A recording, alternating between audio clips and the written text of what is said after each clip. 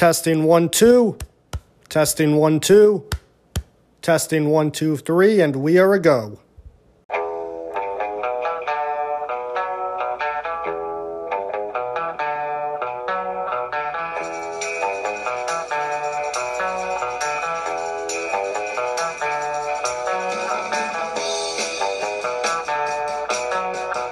All right, everybody. Welcome back to another episode of the Lonely Heart Sports Podcast. We don't really have much to talk about today, but it'll probably be more in-depth content with the topics that we have to cover. So we're going to touch base on football briefly. We're going to touch base on the other football, the actual football as well. We'll talk some hockey. We'll talk some golf, and maybe whatever else comes to our mind. We'll get right into the golf about how Rory McIlroy got his 20th career win over this past weekend, and I'll have you start us off with that, sir. Yeah, so I mean, good for Rory getting his 20th win after several years now of not winning anything. When Rory came into golf, I mean, everyone thought he was going to be the next Tiger Woods with how dominant he was when he first came in. And he's been on a real slump for the past couple of years without getting any wins. Age 32 now, finally got his 20th win on tour. I believe it was called the CJ Cup this past weekend. You can give or take what you want with it, because I mean, this really is like golf's off season, and it's tough. I mean, like he's not going up against the best in the world, but I mean, he was coming in on Sunday with Morikawa. And Ricky Fowler was also in the hunt as well, who finished tied for third. So good for Ricky there, because he's been struggling as well recently too. But no, since he got his 20th win, now he is a lifetime member of the PGA Tour, and he'll have his tour pass for the rest of his life now. So he never has to worry about trying to keep his card, which really wasn't an issue for him with all the wins that he's had. But he gets to keep his card for life now, so good for him. That's 20 wins now, and with 3 majors in there. Crazy little stat though. So 20 wins clearly is great for any golfer. Don't get me wrong. I mean, he joined the likes of Phil Mickelson, Tiger Woods, Jack Nicklaus, Sam Snead. Yep, Sam Snead to get their 20th win. He was the sixth youngest person to hit 20 wins on the tour. So crazy stat here, because I love Tiger Woods so much. So Tiger Woods at the age of 30, how many wins and majors would you say Tiger Woods would have had? I'd say he'd have 10 majors at 30. 10 majors at 30. Actually, how many just PGA Tour victories? I'd say about 60 PGA Tour victories. I'm also going to take that back about majors at 30, because he won his first one in 97 and he was only 21. So I'm going to say he had 13 of his 14 majors at the time, before obviously he got the 15th in 2019. So he had 13 of his 14 majors, of his 15 current majors, and he had about 60 PGA Tour wins. So you were close with the majors. Right before Tiger Woods at the age of 30, he had 46 PGA Tour victories and 10 major championships. So I was right the first time. Fuck. And if you take him to the age Rory is at now, Tiger Woods at 32, he was sitting at 61 PGA Tour victories with 14 of his 15 majors. So you would have been right there if you would have had another 2 years. Don't get me wrong. I mean, like I said, 20 wins and 3 majors, anyone would take that in their golf career. But it just goes to show how dominant Tiger Woods was. But no, just going back to the weekend, like I wouldn't say you can take these victories with a grain of salt, because you are still competing against great golfers. And there is good money to be won during these I guess you can call it preseason tournaments, is what it really is. Because I mean, you see Bryson DeChambeau is down on a beach somewhere hitting golf balls into the ocean. If this was during like the regular season, I guess you could call it, clearly Bryson would be in the hunt there. But I know a win's a win. Good, over $1 million purse there for him. But hopefully he can take this win and kind of just carry it over starting into next year, and maybe we can see Rory get a couple wins next year, maybe a major, which would be nice for Rory, for sure. Because I mean, Rory's just a golfer that you can't hate. Everyone loves Rory McIlroy. Oh yeah, no, without doubt there. I agree with you there. I mean, yeah, okay, yeah. take what you want with this win here. I mean, yeah, the CJ Cup. Like, who the fuck thinks about the CJ Cup? Like, oh, look at the high and it's like a European soccer team. Like, oh, it's like, oh, we won the Emirates Cup. Oh, let's go. It's only that's a preseason thing, but like the CJ Cup is like a tournament. It's golf season, like we have mentioned on the podcast, never really ends. It's all year round, so it's still a tour event. And Rory obviously was the winner, getting his 20th win, so that's good there. Good for him, And like you said, take the win, continue on for 2021, take it into 2022, and see like where he can go. Maybe he can get a couple wins at a couple of the tournaments, and maybe he can take that confidence and contend for another major potentially. We'll just have to see like where momentum takes him, because golf is a funny game. It's a cruel game sometimes. And the thing is, though, is like, no, you don't really know like where it will take you, honestly. Yeah. Like, I mean, if you heard, sorry, continue. No, go ahead. I'm finished my thoughts there. So, okay. So if you listen actually to it, kind of touch on what you kind of just said, how golf's like a tough game and golf's never really good to anyone. But Rory McIlroy, during his post-round interview, was talking about how he needs to, like, he's Rory McIlroy and just needs to get back to doing what he's doing instead of chasing people. Because I know you clearly just started golfing this year. Me being a golfer as well, like was trying to chase people and like do what other people are doing and trying to fix his game. And the more you do that, I feel like clearly, like me and you can tell just because we're average golfers, the worse you get, the harder you try to do different things that aren't in your realm. So I just found it interesting saying he just needs to get back to being a Rory McIlroy. And when he did that, because he said he did that this week and he ended up winning. So, I mean, maybe if he just gets back to doing what he was doing when he was so dominant, he'll be able to just keep putting out wins. Because, I mean, you through that, like, it was like what, 2012 to like 2015 stage, like Rory McIlroy was just a dominant golfer, and it almost seemed like he won almost every week. Yeah, and if not winning every week, being in contention every week. I mean, the thing is, there is like, like I said, golf is a funny game. I mean, like we saw Rory McIlroy be dominant from 2012 to 2015. Then we saw Jordan Spieth's dominance in 2015 to 2017. And I guess the comparison can be made about how they both kind of not say fall off the face of the earth, but the thing is, though, is like their golf game, like, compared to other golfers, as as the weeks became months become years, like the two of them, like, have had to work their way back up to an era where there's no true dominance. Like, you've got Jon Rahm, Colin Morikawa, Dustin Johnson still, a lot of golfers that, are there competing on a week-to-week basis. And those two golfers, like, of, I don't want to say a different generation, but like, I guess maybe a decade ago, almost now, a decade or so, most now, like those two, Rory especially has been in the game a long time, compared to most of the younger golfers, obviously. So for him to take like this win and, like you said, just be Rory McIlroy, build up his confidence, get back to how he was golfing anywhere from 7 to 10 years ago, and maybe like a Rory McIlroy will awaken again and be the Rory from 7 to 10 years ago and get back at the pinnacle of the golf world.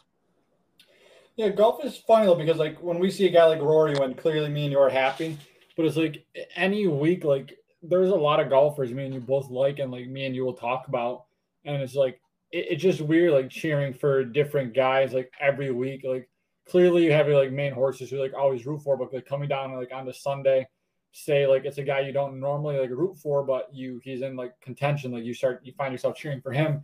And I just think it's funny how like golf works compared to other sports, whereas like we really only cheer for like realistically one hockey team like we actually care about, and one football team apiece we genuinely just care about. Whereas like in golf is like we have like probably a solid 10 to maybe even 20 golfers where like if they're in contention, you're like, okay, I would like if this guy won. And it's just funny how that works. Oh, I agree with you wholeheartedly. Yeah, exactly. Compared to other sports, like, like you said, a golfer we want to win initially in a tournament may not make the cut. So, and when the weekend comes, it's like, all right, who do I root for now? Saturday, you could root for somebody, but then maybe you realize you don't like that guy on Saturday, so you root for somebody else on Sunday. Whereas in hockey, football, baseball, team sports, sort of say, you are rooting for one specific team over the rest. And then you're also rooting against a number of teams because either you just don't like them or you just want to be a complete shithouse to the people that support those teams. Exactly. But yeah, no, like I said, we'll see. So it'll be interesting to see how Rory McIlroy, takes advantage of this win going as we get close 2021, because practically 2 months away now is the end of the year. That's going into it is crazy to say. The year has gone by pretty fast, but going into 2022, obviously, we've talked about it in the past. March will be here soon. The Arnold Palmer Invitational, the Players Championship. April will be here eventually, as we know, with the Masters. And then even going into next summer, time is just going to fly fast. So tournaments, majors, secondary, no matter what, who knows where Rory McIlroy will be able to take this and go from there in terms of his momentum and his confidence. Obviously, only time will tell. But like I said, nonetheless, not many golfers can say that they've won 20 wins on the PGA Tour. I mean, there are a good amount. But the thing is, though, is a lot of them are more historical golfers that are either not alive anymore, or they're retired, or for the most part, just old and probably golfing in the Champions Tour now. But not many active golfers on the PGA Tour can say that. So congratulations to Rory McIlroy there. Do you have any other thoughts before we get into our next topic, sir? No, we can hop right into our next topic right now. All right. Going to hop right into our next topic, and we're going to hop into our takes from week 6 of the National Football League. And I'm going to be completely honest. Week 6, in my opinion, was terrible in my honest opinion. I honestly had very little interest in watching most of the action Sunday. And week 7, I'm going to be honest, is going to be just as bad because of the matchups. We've officially hit where bye weeks take effect in the season up until week 13, week 14 or something like that. Bye weeks will go all the way until. Yeah, I'm not sure how they're going to do it this year with the extra game. But yeah, so there are obviously with the bye weeks, teams are out, which means less matchups, which means scheduling is going to be starting to be very different, obviously. Also a good amount of the matchups on paper just sometimes could look terrible. But the thing is, though, is matchups on paper that could look good could also just be terrible in real life. I do want to talk about real quick the Ravens and Chargers matchup. On paper,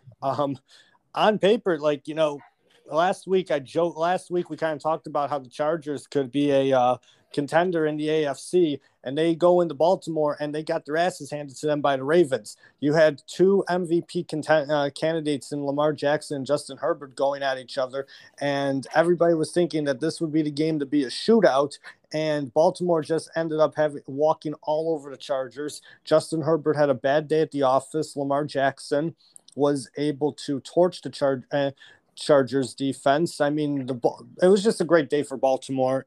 They moved to 5-1, and as we've said previously on the podcast, not that. Well, maybe the Baltimore Ravens could potentially be the top contender in the AFC right now as it goes on a week-to-week basis. But we said earlier in the season that even though Baltimore has had the slew of injuries, they're going to be fine. They are going to be fine. We're proving to be right so far. They're 5-1. John Harbaugh has got his team where they need to be. He's coaching the team really well. Lamar Jackson is finding ways to win. The defense is doing what it needs to do on the defensive side of the ball, making key plays, getting key stops. And That's why they're 5-1, even though they have like 14 injuries on within their entire roster. I believe they are. I saw a stat the other day about this. There are two teams in the National Football League with like 10 or more injuries, maybe like 10 or more injuries or something like that. The Baltimore Ravens and the Detroit Lions, and those teams are on opposite ends of the spectrum. So that just goes to show you how well John Harbaugh is coaching that team. I mean, no disrespect to Dan Campbell, but in that retrospect, but at the same time, like Baltimore still has some key players that are available as well, which are much better than most of Detroit's players too. But I just found that stat interesting there. I guess we can go into the game of the week. It was the Monday Night Football game between the Buffalo Bills and the Tennessee Titans in Nashville. But Bills Mafia ended up taking, like, quote unquote, taking over Nashville, and it kind of looked like Orchard Park for like 4 days. Bills Mafia took over on Friday. Like, they got there like as early as Friday. They were there until Monday night or Tuesday. Potentially, most of them are probably just getting back home now. But before the game started, this ESPN's Monday Night Countdown said that 58% of the attendance was Bills fans, which is insane. I mean, I was seeing on Twitter all these people, like, in Bills gear, just celebrating all the bars there. But going into the game, like, everybody, like, based on what I saw on social media, everybody was thinking, like, hey, all right, Tennessee has no chance. Like, we took over their stadium, we took over their city. Like, that's what people were thinking. And that turned out not to be the truth there, sir. Well, I mean, if you thought the Bills were just going to run through Tennessee, you're crazy. I mean, clearly, yes, this Tennessee. A lot of people wrote this Tennessee team up because they did end up taking a loss to the Jets, including us. We will admit that. Yes, including us, just because we thought they lost to the Jets, so maybe they were phonies. And they haven't really beat a good team yet this year, looking at the schedule, because they lost to the Cardinals in the home opener, and then they kind of just had an easy schedule from there on out. They didn't really beat anyone, then lose to the Jets. They go beat Jacksonville last week. So then coming into this week against Buffalo, it was kind of looking like Buffalo. I thought it was going to be a shootout, but I thought it would have went Buffalo's way. You can't write this Tennessee team off because of who they have as their running back, and Derrick Henry, who is the best running back in the league, if not one of the greatest of all times. He is on pace to have over a 2,100 yard season, I believe. And last night just showed his dominance once again. This Bills defense, it's hard to game plan, because if you watched the game last night, you saw the Bills were getting killed in the play action against his team, because they were focusing more on Derrick Henry rather than it looked like they didn't trust Ryan Tannehill's arm, and that came back to kill us. Yes, Ryan Tannehill only threw for 216, but he made the throws when he needed to, and it seemed like every time he threw the ball, everyone was just open in the middle of the field, because we were too reluctant we were too much focused on Derrick Henry and that play action, and then just the middle of the field open wide up. I mean, you saw the linebackers rushing at all times. You saw our two safeties coming up to cut off the run as well. And when the linebackers run up, there's just a big gap between them and the safeties in the backfield. And they were just picking us apart last night. Don't get me wrong, Buffalo's offense had a great game as well. I mean, Josh Allen threw for 350 yards and had 3 passing touchdowns. But I mean, it was one of the games of the year, to be honest. But without doubt. A lot of the primetime games this year have come down to like a last minute field goal or something, or going to overtime, whatever it may be. And it was a one possession game in the final minute. It was almost like one of those games where whoever has the ball last in their hands is going to win this game. And unfortunately, Buffalo had the ball last, not including the kneel down, and it just didn't go their way. At the end of it, I mean, our offensive line got beat and our defense got beat, and that's what it really comes down to. I mean, that's what football is. And our offensive line looked as the worst as they had all season, and our defense looked like they did against Pittsburgh in week 1. Yeah, I mean, there's a lot to take in from this game itself. I mean, first off, you could talk about the two teams in general and where they currently stand after week 6. Obviously, Buffalo will have some time to reevaluate themselves because they have the bye coming up. They have the bye in week 7. Tennessee will be going to play Kansas City, so they have another tough matchup on their hands then. But then you can just take a whole look at the picture of the entire AFC on that side. Like just take a whole look there and see like where every team stands. But the thing is though, is like, yeah, I didn't. I think we told. I can't remember if I was talking to you about this or somebody else. It may have been you. I mean, like I thought the game was going to be close, but I didn't think it would be that close. Like like in going into the fourth quarter, I thought maybe it would be close for the first 3 quarters, and then eventually one of the teams would find a way to like get a good lead. And by that I mean by a good lead I mean like 7 to 10 points, and they would win by 7 to 10. I thought it would be like a 1 to 2 possession game to like at the end. I wasn't expecting that. I wasn't expecting the entire sequence of the game to happen as it happened. Um, I mean, going back to how Tennessee's offense played, I mean, you're right. Buffalo was too reluctant of, just trying to defend against Derrick Henry. And even then, that didn't work out. I mean, he had over 146 rushing yards, 146 rushing yards, close to 150, if I'm correct. 143. 143. Okay, I was yeah. So 140. I thought it was 146 there. That's on me. So yeah, 143 rushing yards, and he had 3 touchdowns. I understand that one of those touchdown runs was a 76-yard touchdown run that may or may not have had like 3 holdings against Tennessee. But the refs were bad last night, but both.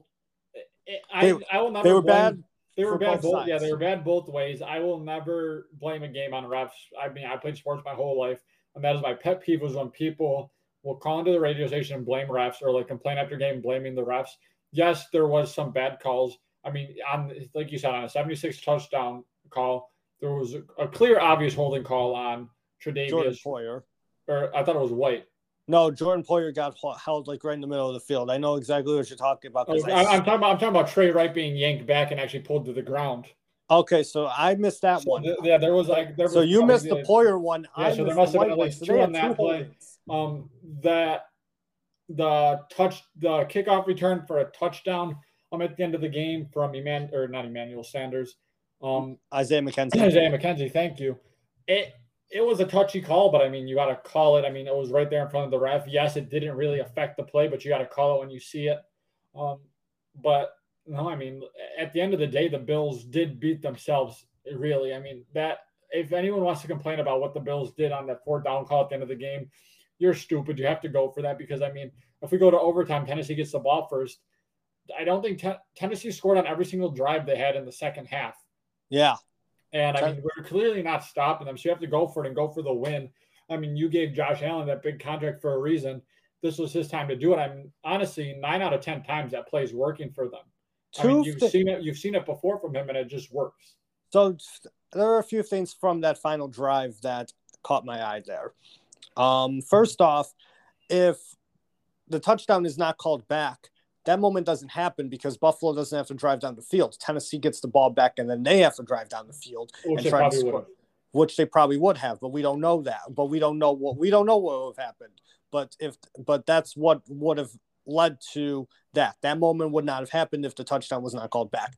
Second off there, I'm very surprised that they did not review Allen's 3rd down run when they were in the red zone. I thought that was closer, but the thing is though is that looking at the replays, like it looked like that the elbow was down before the ball like crossed the marker. From what angle? From the outside angle, like if you were looking at Josh Allen's right side, like it was on the other side of the field, it looked like he crossed, and then the other angle looked like maybe he didn't cross, and then there was an angle where it looked like it could have went either way.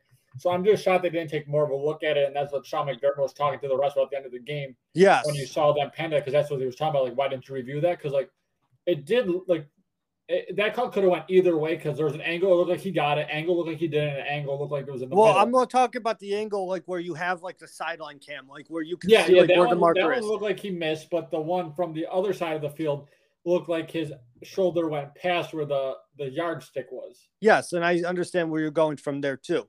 And that's why I think they should have taken a look at it, or at least reviewed it. But I don't know why. I mean, like we said, the refs were bad on both sides. Obviously, a review comes from upstairs, and upstairs figured they didn't want to do it. And then going into the fourth down option, that decision, I'm not a Bills fan. I've said time and time again, I support the team though, because I'm from the area. I'll support the team, but I'm not a fan like Bills Mafia is. But the thing is, though, is I agreed with the call because the thing is, though, is like, yeah, you can take the points, and because you have Tyler Bass, who is one of the better kickers in the National Football League, yeah. And because the thing is, though, you don't know what Tennessee is going to do, honestly. They had all three of their timeouts, and they would have had maybe like 15 seconds left with the ball. And based on how the offense was doing, who knows like what they could have done with their time management, or they could just played for overtime, gone to overtime. And if they got the ball first, then yeah, they probably would have ran over the Bills defense and scored a touchdown to win the game in overtime. What got me about that is that, I mean, I understand the whole idea of the QB sneak and trying to get because it was everybody like from what I was seeing, hearing, reading about, everybody was like, "Oh, it's only an inch. It's only an inch." No, that was 6 inches in my opinion. That was 6 inches to that marker. I think it was a foot. I think it was a foot. See, I also think that wasn't a fair spot, honestly, for that ball. Because no, I thought we saw the angle and it looked like it was right there. I thought it looked like he was right on the line and I didn't say this to, and I didn't say this to anybody while I was watching the game or anything. I probably should have said this to you because I'm pretty sure you were thinking the same thing. But I mean, that probably wasn't a fair spot, honestly. But the play call, I understand it. But the thing is, though, is Tennessee knew what was coming. They knew he was going to go to the left. Because he tried it in the second quarter, trying to score a touchdown or something like that, and he got stopped. Well, the problem was both times Dawkins got beat off the line of scrimmage. He got beat as soon as the ball was snapped. He was beat both times, and that's where the issue was. And then clearly Josh slipping doesn't help either. But like I said this right when I started talking about this game, is the offensive line got killed this game, and that was, I think, the main issue. Because, like I said, I mean, if you look back at history with this play, with Josh Allen just doing that little QB sneak to get a yard or whatever he needs, it typically works. I mean, we did it 2 years ago against Dallas in the Thanksgiving game, and it worked, and everyone loved the call. But I mean, it's just a matter of the fact that we didn't win that battle up front at that line.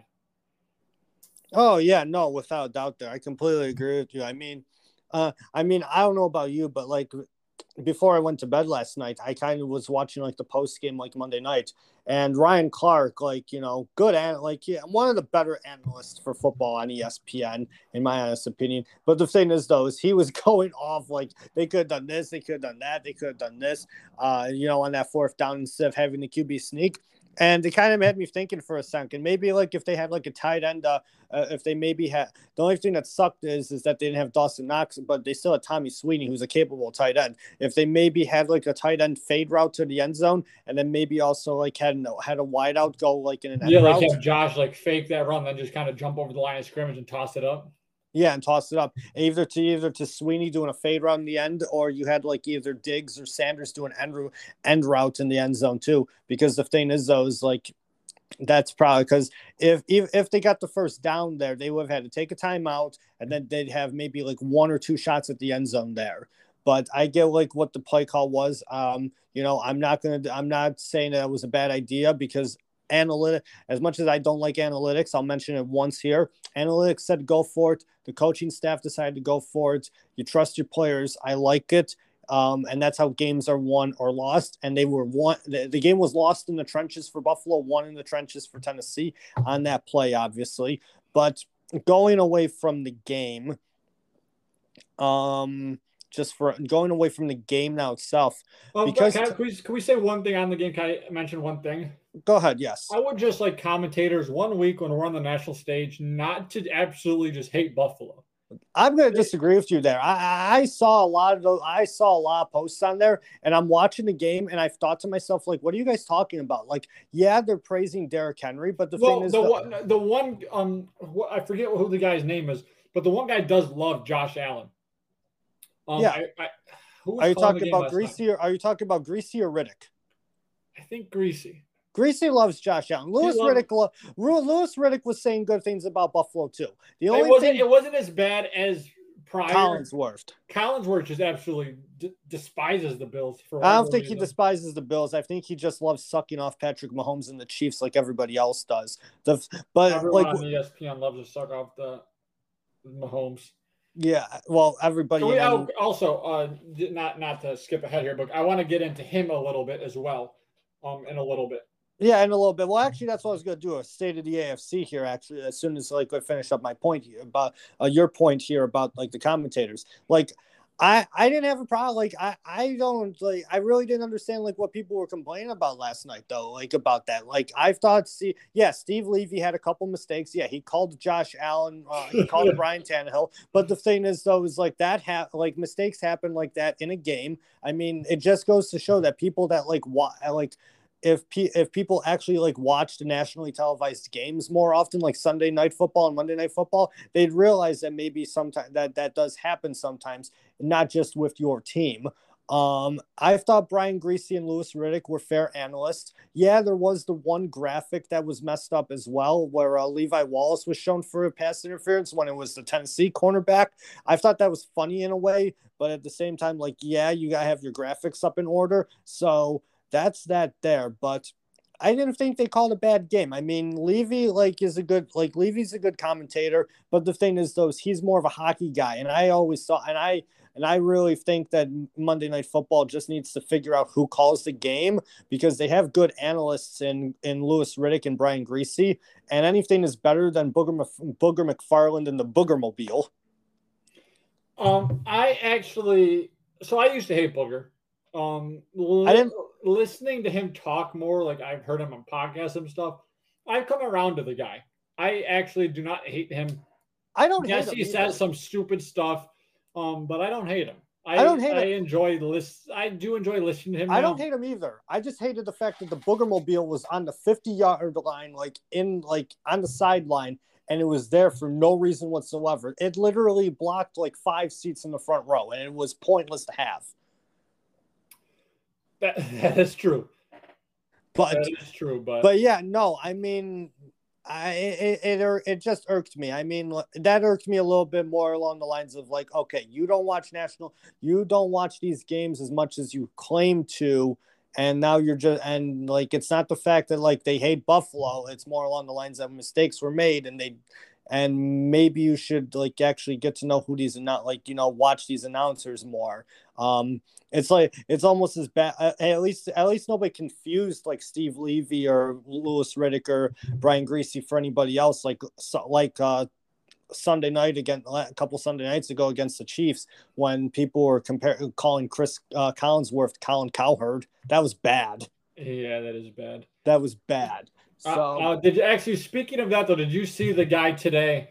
I think I sent this to you on Twitter. Chris Broussard, yes. He's a basketball analyst. Why the fuck is he talking football? He should not. He said the Bills lost the game because we were missing our offensive tackle, Taylor Lewan, who is a Tennessee Titans offensive lineman, and he said that Deion Dawkins was our backup. Yeah, I saw it. I couldn't believe that.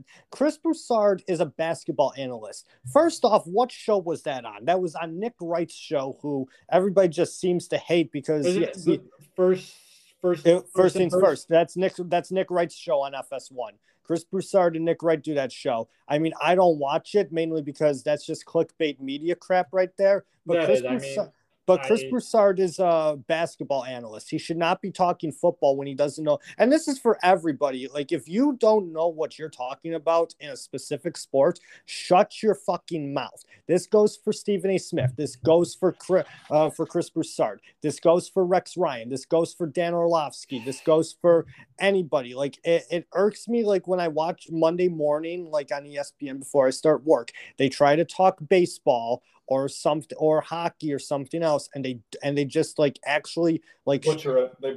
They butcher it, and it's not even that they try. They don't even try. They butcher it because they know it. They think it's funny, and it's just insulting.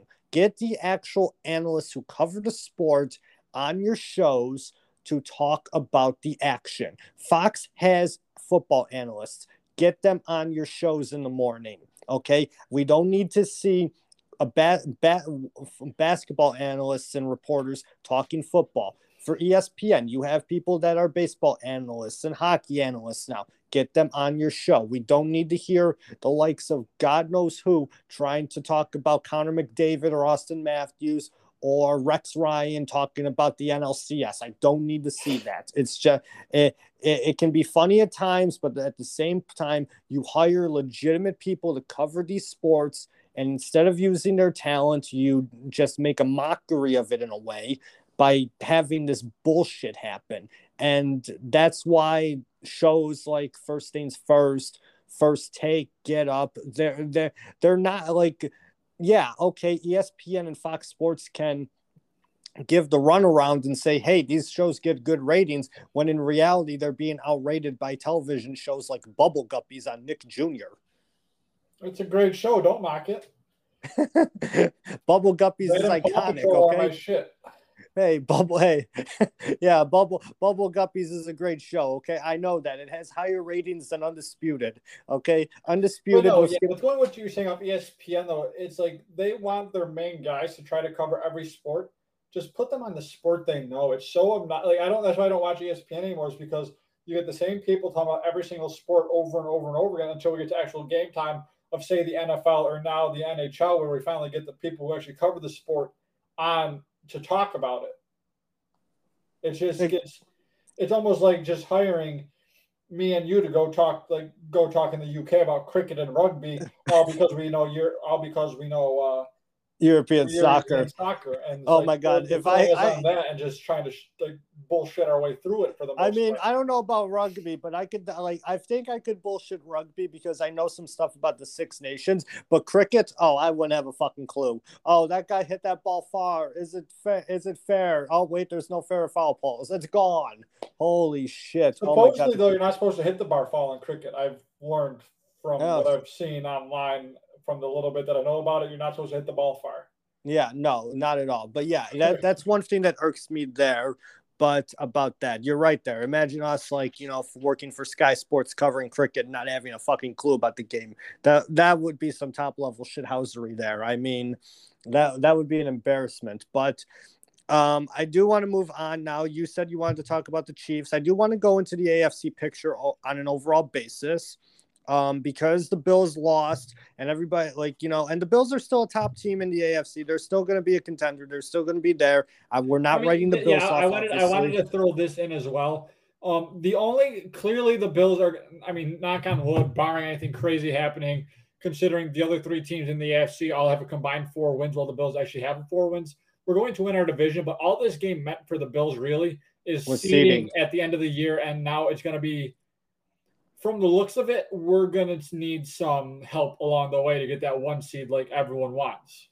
Yeah, because the thing is, though, is like Baltimore right now 5-1, and my top team in the AFC right now because they're the only team in the AFC that has more than 4 wins. But then you have like Buffalo's 4-2, Tennessee's 4-2. Tennessee has the head-to-head over us now. Yeah, so Tennessee has the head-to-head. Both teams are winning their respective divisions, honestly, and both teams probably should win their respective divisions. Yeah. Then you got the Chargers, Raiders, and Bengals all sitting at 4. Wait. What was that second team you said after the Chargers? I'm not changing my stance on this team. This team. What team was that? What team was that? Raiders. You know what's the Raiders? Raiders. That's right. They won. They beat Denver. The Raiders. They're right now. They're in the Denver also. chaos. Denver also was one of those fake good teams at the beginning of the year. But you got beat those fake. You got beat those fake good teams, and they did that, and they're in the heart of the chaos of the AFC. You look at it. The Broncos beat the Giants. I'm sorry, your Giants are. We're ass. We're injured, and we're ass. They beat the Giants. They beat Jacksonville. They beat the Jets. Then they go and lose to the Ravens. Okay, good team. They go and lose to the Steelers. The Steelers aren't a good team, and then they lose to the Raiders. They're 3-3 right now, though. And you know what? Honestly, based on what's happening in Cleveland, the Steelers have found themselves in playoff contention again right now. Cleveland is a dumpster fire with their injuries right now. Cleveland is a dumpster fire, but the thing is, though, based on the status of the AFC and just based on the status of their division, with the fact that it's not 6 teams anymore going to the playoffs, it's 7 based on the expansion from last season, the Steelers find themselves in playoff contention once again after 3-3, winning their last 2 games. It may or may not be poised to the fact that maybe I called them out and said the Rolling Stones have had better performances at Heinz Field than them. They may not have listened to that. They probably did not listen to that. But they're 3-3 right now. And actually, like, you know, the entire AFC North is at 500 or above. If I'm correct, like Browns are 3-3 too, or are they 2-4? The Browns are 3-3. So Browns are 3-3. Ravens are 5-1. Steelers are 3-3, and the Cincinnati Bengals 4-2. 4-2. The Cincinnati Bengals are right now. Joe, is it time to call them a good team and not just a Joe Burrow, Jamar Chase show? Because I think it's time to give them their flowers and call them a good team. I think they are a good team. I do think that they are a good team. The only thing is, though, is like they're a good team, but the thing they got a defense this year. They do have a defense, but the thing is, though, is like if Joe Burrow goes down, they're kind of fucked because I couldn't even tell you who Cincinnati's backup quarterback is. I don't think most people could. I don't think most people could either. I don't think Bengals fans can. It's Brandon Allen. Brandon Allen. Oh, who? Oh, gee, I don't even know who that is. See, okay, I couldn't even tell you that. But it's not the Joe Burrow and Jamar Chase show. They have a good team. They have a good defense. They're finding ways to win. But also at the same time, like if Joe Burrow goes down, they are kind of screwed because Brandon Allen is their backup quarterback. I could like that man. It sounds like they signed him off the street from like bagging groceries at like the local produce store or whatever. I couldn't tell you like what is a local store in Cincinnati, but that's what that sounds like there. But yeah, no. He threw a touchdown this week. He threw good for him. Okay, good for him. He's been, I mean, I don't know who he is, but he threw a touchdown this week. Good for him. All right. Okay. I didn't know that. Okay. See, I try to follow. The Bengals are definitely like an interesting team to watch. I mean, obviously this isn't the Bengals of the Boomer Esiason and Chris Collinsworth days of when they went to when they were in the playoffs in the 80s, obviously. But this Bengals team does look exciting for the most part. They find themselves in contention for the playoffs right now after week 6. I mean, it is still kind of too early to tell like where teams are. They're just starting to find their way, obviously. But I mean, you know, one team that you wanted to talk about, we kind of like wrote off last week because they got their asses handed to them at home. I mean, they found a way to win in Washington. Are we still writing off the Kansas City Chiefs, or are we saying, hey, they're 3-3? Maybe they're starting to figure things out again. What's happening here? So I have 2 takes on this team. Kansas City does have real issues. I would not call them a good team this year, but the thing I wanted to touch on with them real fast before I get into the actual team is why people are like, a lot of people are asking, why is Patrick Mahomes getting the leeway he is for how bad he's been this year? And the reason he's getting that leeway is because he already has a Super Bowl and he already has an MVP, and he's been a runner-up in the Super Bowl as well in his short 5 years that he's been in the league now. I mean, that is why Patrick Mahomes is getting the leeway he gets, because I see a lot of Bills fans like, if Josh Allen did that, people would be frying him. Yes, because Josh Allen hasn't been that good as long as Patrick Mahomes is. The minute Patrick Mahomes stepped foot in the league, once he started after Alex Smith finally left the Chiefs after his first season sitting behind him, Patrick Mahomes has been nothing but good for that team, and he gets that kind of leeway. He's in that he's kind of like the Tom Brady, how Peyton Manning was when he was in the league. he gets that kind of leeway because he's already done it. He's been there, he's done that, and he's that good. Yes, clearly he needs to get back to the basics and stop being so fancy like he is. I think that's where a lot of the issues stem from. But a lot of his interceptions this year, if you actually watch the Chiefs games or looked at it, a lot of his interceptions weren't terrible. They were interceptions that have tipped off receivers' hands. Yes, it maybe could have been a better pass, but they hit the receiver's hands and just fell into the defender's lap. I mean, this week against Washington, that interception he threw where he was being brought down and just jacked the ball up, yes, that was a terrible pass. But, I mean, Josh Allen has done that before. Josh Allen did that Monday night, the night after exactly, too. And I made a joke tweet about it. I said, Patrick Mahomes, is that you out there? Yeah, I mean, that's the reason why people are like, why is he in this leeway? Because he's earned it. That is why, like, people make me – I'm not here saying I'm a Patrick Mahomes stan or whatever, but that's the reason he's getting the leeway that he does compared to other QBs in the league who haven't done that yet. I mean, if Josh Allen went on to win the Bills a Super Bowl, losing a Super Bowl MVP, he would have that leeway as well where people, especially the media, wouldn't care about it. Exactly. And that just goes to the fact of like, act like you've been here before. But the thing is, though, is like we're starting to see and we've touched base about this a lot on the podcast. Like, know what you're talking about. No, act like you've been here before. Like, we don't care if you support the team. We don't. I don't care. I mean, I don't care if you go on Twitter and like tweet for your support for the team. I don't care if you do it on Instagram with your story posts or whatever. Yes, I like shitting on you when you do that in a way, because if you don't do anything but that, like then, and you don't actually talk about the team in a way, like fandom, then yeah, I will shit on you for that, and because it's kind of funny. But at the same time, like, know what the fuck you're talking about when it comes to talking about the team you support. And if you're trying to shit talk somebody else, like the Kansas City Chiefs, like Patrick Mahomes, like Tom Brady, the Tampa Bay Buccaneers, like if you're trying to shit talk people like on other teams in general. And this goes into like what I wanted to touch base on later in the podcast, especially towards the Titans, in reference to the Titans. A lot of people were shit talking them.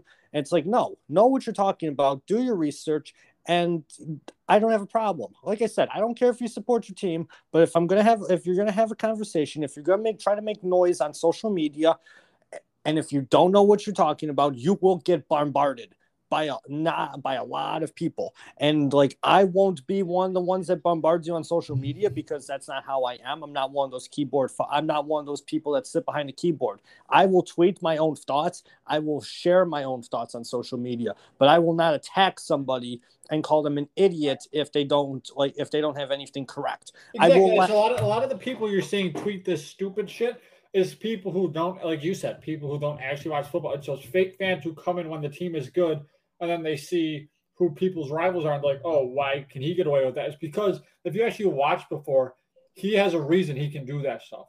Tom Brady was allowed to do what he was doing for 15 years for the most part, because the Patriots were a very good football team, practically a dynasty. They were a dynasty, two separate dynasties combined for 20 years.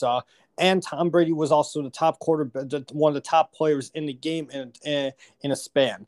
And yes, a lot of like rival fans got mad at it, and now these so-called fans that are seeing like their team be good, Bills fans.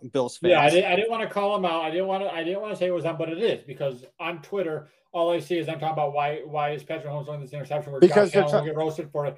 It's like, because if you actually watch football, Patrick Mahomes is the best quarterback in the league right now. But I will get into the Chiefs a little more once you finish your next statement, but I do have my thoughts on them.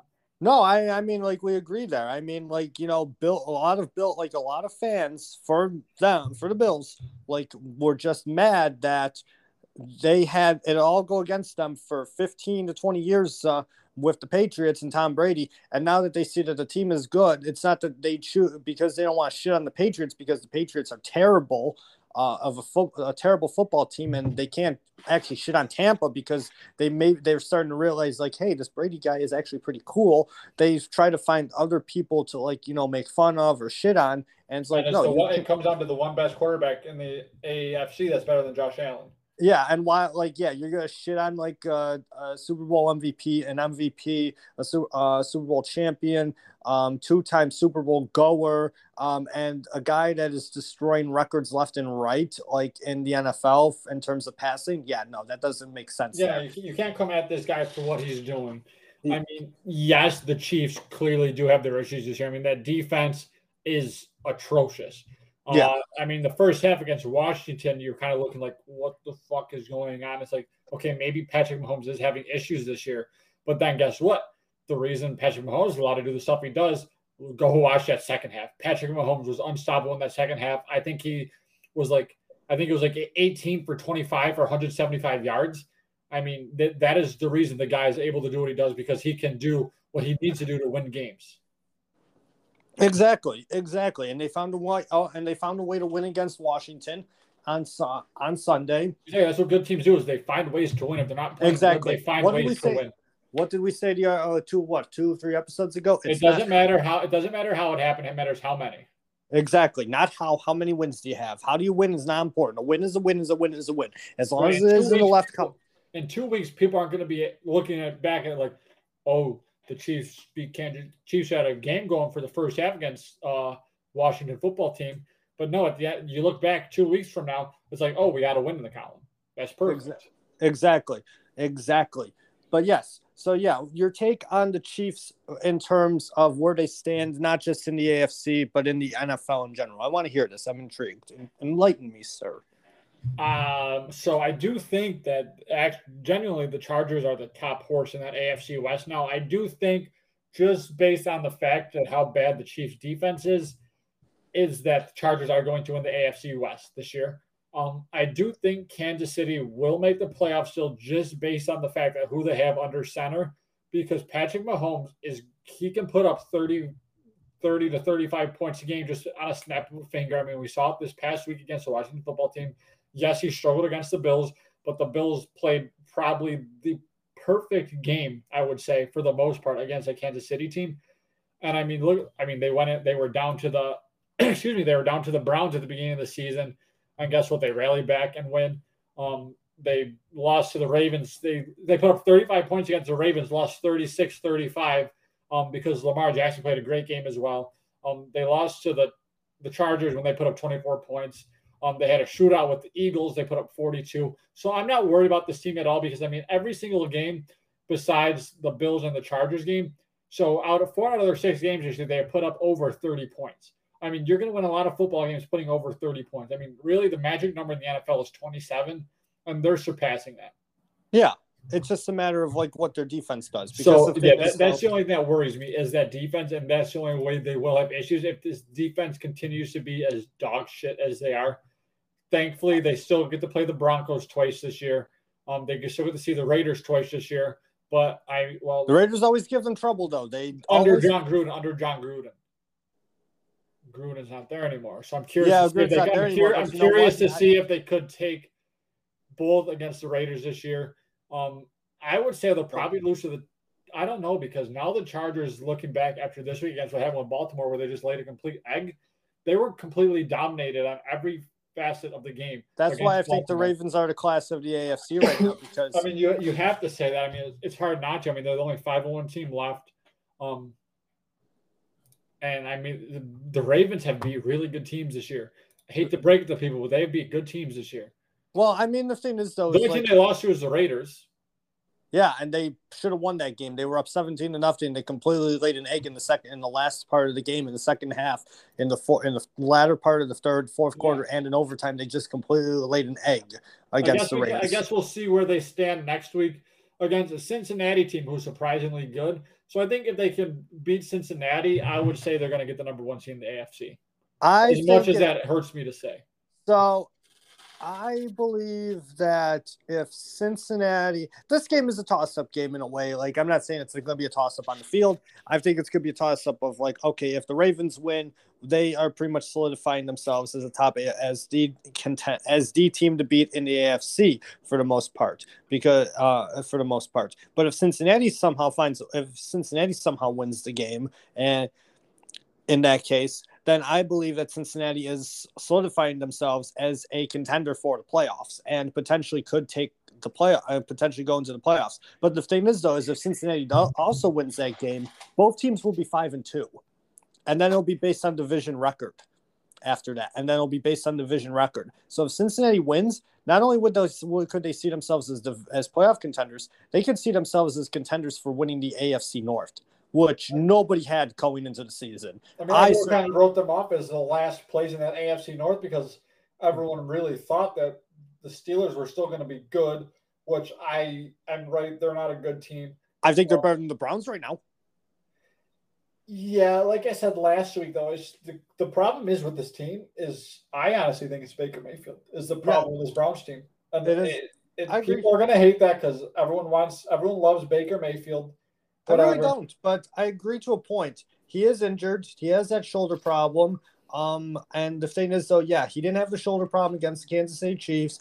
But the thing is, though, is that shoulder's been bothering him now. But yeah, they don't trust him. And also, they don't trust him. And we talked about this last week about, like, why is Odell Beckham Jr. there? He has no chemistry with Baker Mayfield. Now they also have both of their running backs out. Nick Chubb is out, and Kareem Hunt's going to be out for like 4 to 6 weeks, too. And that was their game plan, was basically just those two just running down teams' throats, and that is how the Browns won games. So without them, it's not looking too promising, especially since I don't think Landry's coming back this week. Odell is now questionable. I get it's still early in the week, but they do play Thursday night, and he's still questionable. Yeah, they have a day and a half practically.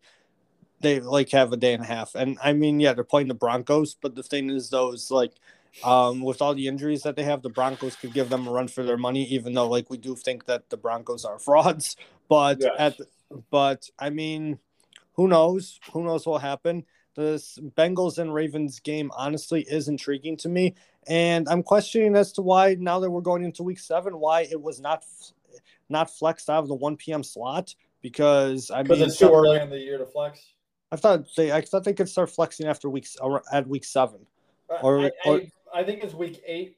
Oh shit! They can start flexing, but they really don't flex games until you get to week 15 and 16. 16, yeah, I know. But you have the chart. I mean, the Colts and the 49ers, and the 49ers have laid an egg practically in the West right now with their quarterback situation, and the Colts are just the Colts are not a good team either. So I'm surprised, and the networks really didn't consider that this early in the season. But I don't want to go into it too much because I don't care to talk about two teams that are going to play next Sunday night that are laying an egg this entire season.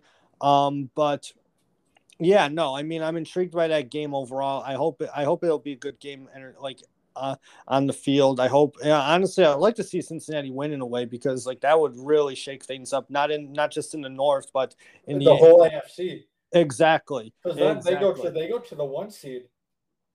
And that leaves a lot of question marks for every other team trying to get into playoffs at this point as to where they're going to stand.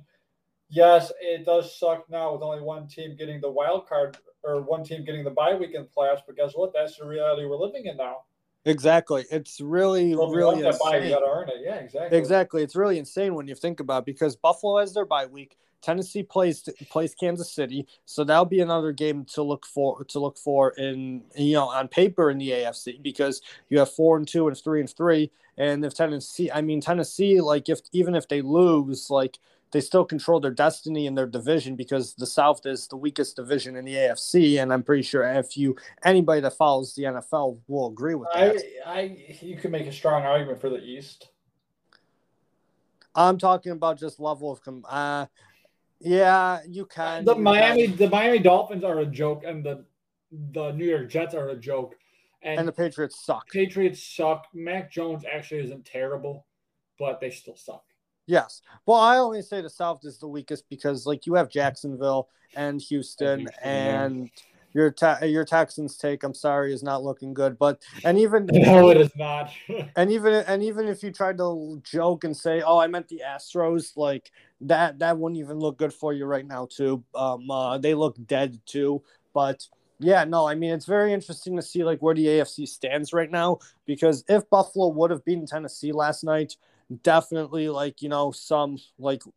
there wouldn't have been without a doubt like who the best team in the AFC was, and also probably like who the best team in the entire NFL was, even though Arizona is 6-0. So it'll definitely be interesting there. I really don't want to touch too much on the NFC, honestly. I mean, the Cardinals are 6-0. They're the only undefeated team left in the league. They just beat up on the Browns physically. Hot take time. You think the Cardinals are overrated, don't you? No, I think the Cowboys are the best team in the NFC. You're not wrong. As long as what happened is calf injury. Yeah, and they have the bye week. Yeah, they got the bye week, so have time to rest. This team got themselves a defense, and it's not like they made any huge changes to the defense this year. It just looks like those players. They hired a new defensive coordinator. Yeah, they hired Dan Quinn. It's looking like these players, like these defensive players, want to play for him and be good because you really didn't see any significant changes in this roster. No, not at all. And I mean, yeah, you had some retirements and drafting changes. I mean, I think we talked about this last year. The Dallas has one of the best offenses in the NFL. It's just they never had a defense to support them. And now they have the defense, and you're seeing the fruits of their labor. I guess. So you want to go on the record saying that you're drinking the Cowboys Kool-Aid in the NFC. As much as I hate what the NFL does with the Cowboys, yes, I am. Okay, yes, I am. Because I think Arizona's. I don't know the right words for them for me. They're 6-0. They're finding ways to win. I mean, that's another team that a certain fan base. My thing is, though, yes, even if they get the bye, though, going into playoffs with this Arizona team, I think you need to. What's the saying? You need to learn to crawl before you can walk. I think that's what's going to happen with this team if they do get into playoffs, just because they haven't been there in several years. Yeah, they haven't been to the playoffs, and they haven't been deep into the playoffs since Kurt Warner was their quarterback. Under Kyler Murray, as much as I love him, he's still my MVP frontrunner, right? Well, actually, Lamar Jackson might be taking that over for me, to be honest. But they're going to need to crawl before they learn to walk when it comes to playoff time. So I'm putting Dallas as my best team in the NFC right now. I can agree with you there for the most part. Why, just for the most part? Do you disagree with something? No, I mean, I just don't want to say it because I'm a New York Giants fan. That makes sense. All right. I'm a Giants fan, but yes, I will agree with you there. I mean, the Dallas Cowboys, like under Dan Quinn, that defense looks actually like reputable. Trayvon Diggs, I mean, man's a ball hawk. I mean, he's got 7 picks right now. Possible defensive player of the year. Possible defensive player of the year. I mean, it's only the last time a cornerback won was what? Was it? It wasn't Revis. Who was it? Who was the last cornerback to win defensive player of the year? It may have been Revis. I'm not entirely sure, to be honest. Maybe even Charles Woodson. I'll look that up right now. You might be right. It might be Woodson. I'm tempted to say Charles Woodson. No, Gilmore. 2019. Gilmore. He won defensive player of the year in 2019. Yeah.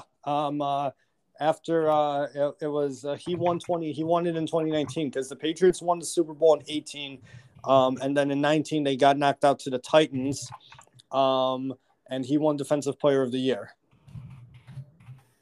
Oh, I guess I forgot about that completely. I almost did too, but then I just clicked in my brain. I'm like Revis, Woodson. I'm like cornerback Gilmore. You're right. It was Gilmore, the only reason why I remembered that is because he ended up getting cut by the Patriots how many weeks ago? Yeah, and then Woodson in 2009. Yeah, it was traded to the Panthers, and they're actually going to play this week. But I still think that that Carolina team is a bunch of frauds as well. Sam Darnold's looking like old Sam Darnold. Yeah, they're 3-3 right now. Christian McCaffrey is on the IR. The only thing is, though, they will probably get an easy win next week. Who are they playing next week? Giants, my team. Don't talk down on yourself, but you're probably right. You're probably right. I'm probably right. I mean, I'm not going to be. I told you myself, like I will not. I'm not going to be watching the NFL this week. I'm going to be watching actual football, like soccer. So because the matchups for week 7 are going to be terrible. I will do my due diligence to do my research though to figure out what to talk about. But we are now in the period of the matchups on paper don't look too good. It's 3 weeks out of the NFL all the time. It's just the matchups are just boring. Yeah, exactly. Maybe one good matchup a week. Bye weeks suck. Bye weeks actually suck. Yes. but I'm happy. Thankfully, I'll be in Columbus this weekend, cheering on the Columbus Crew, so I won't have to watch any football this week, which is nice. But like Jeremy, I will do my research to make sure I know what I'm talking about next week. But I will not be What you watching. what you don't want to just come on the podcast and start spewing bullshit about like how the now 1-5 Jacksonville Jaguars are going to start a run even though they failed to win on American soil in like a year and a half. Come on. Hey, it doesn't matter. Urban Meyer's got his swagger back. They're 1-5. I hope they put out a tweet saying got one more to come or something like that. I wish they would Just so they could go on another 20 games. Lose another 20 games in a row. Would have been amazing. But Urban Meyer has his swagger back. I mean, he went out to London, probably took a private jet, probably went to the red light district for a night, got his swag on, and now he's back here winning football games. Probably, most likely. I mean, who knows what happens? I mean, he could have just pulled a whole Coach Beard and Ted Lasso and just like go out on the town and then come back the next day and he's like. Did you actually see the tweet that it said Urban Meyer tonight? Did you see that? I did see that, and it's just Coach Beard in that one underground club. That was the weirdest Ted Lasso episode ever. They just needed an episode to fill because they didn't have content to actually use. The only thing is going off topic and talking about Ted Lasso. I think when season 3 happens, they're gonna make it more 15 to 20 episodes instead of the 10 to 12 that seasons 1 and 2 were. I hope so because 12 just seemed too short. Also, spoiler alert for people who haven't seen it. Fuck Nate. Fuck Nate is right. We do recommend watching Ted Lasso, though, if you have not. It is on Apple TV Plus, so if you haven't watched it, you probably just don't want to pay for another streaming service, but I believe they have a 30-day free trial. They do, and it's only $5 a month. And it's only $5 a month. But I also do believe that because, there could be a special deal for if you through your phone or whatever Apple product you own. If you originally got a new Apple product, you get a year free. I did that myself. In fact, I don't think I'm actually getting charged still. I may have it free for whatever as long as mine just ended this month. I'm so sad not to pay for Apple TV. I don't think I've been paying for Apple TV. I'm going to be completely honest with you there. Government, I hope you're not listening to that there, but we're such a big podcast that government listens up on us. Oh yeah, the NSA is definitely listening on this. And we do have a listener from Iraq. Shout out to him. Iran. Oh, thank God. Yeah, shout out to our international listeners there. But speaking of, well, not international, but I do want to talk about destinations. And yes, so going off of back to the Bills game, it was a huge takeover in Nashville. A failed takeover, okay, because they didn't win the game. And like Herm Edwards says, you play to win the game. It was almost as bad as the Bay of Pigs, okay? They declared victory 3 days before the game. No, piss off. My piss off. My thing was, why is the commentator twice throughout the broadcast having to point out the fact that the Tennessee Titans, who are playing at home in Nissan Stadium, have fans in the stadium. It's not all Bills fans. That's pretty obvious. That's why a lot of people were mad at Steve Levy then. I mean, it's pretty obvious that we're in Tennessee. Clearly, it should be more Tennessee fans because, granted, we're not playing in Western New York. We're playing down in Nashville. But 2 and 2 together there, just have a little common sense. Yes, I agree there. I do agree there. But I told you I had takes. I told you last night at the end of the game I had takes. But we had a conversation about this earlier in the week, late last week, about how destination cities tend to attract a lot of away fans in terms of whatever sport it is, whether it's Major League Baseball, whether it's NBA basketball, whether it's the National Football League, or even the National Hockey League. Like Nashville, Miami, I don't know if I can say Vegas or not, but places. Yeah.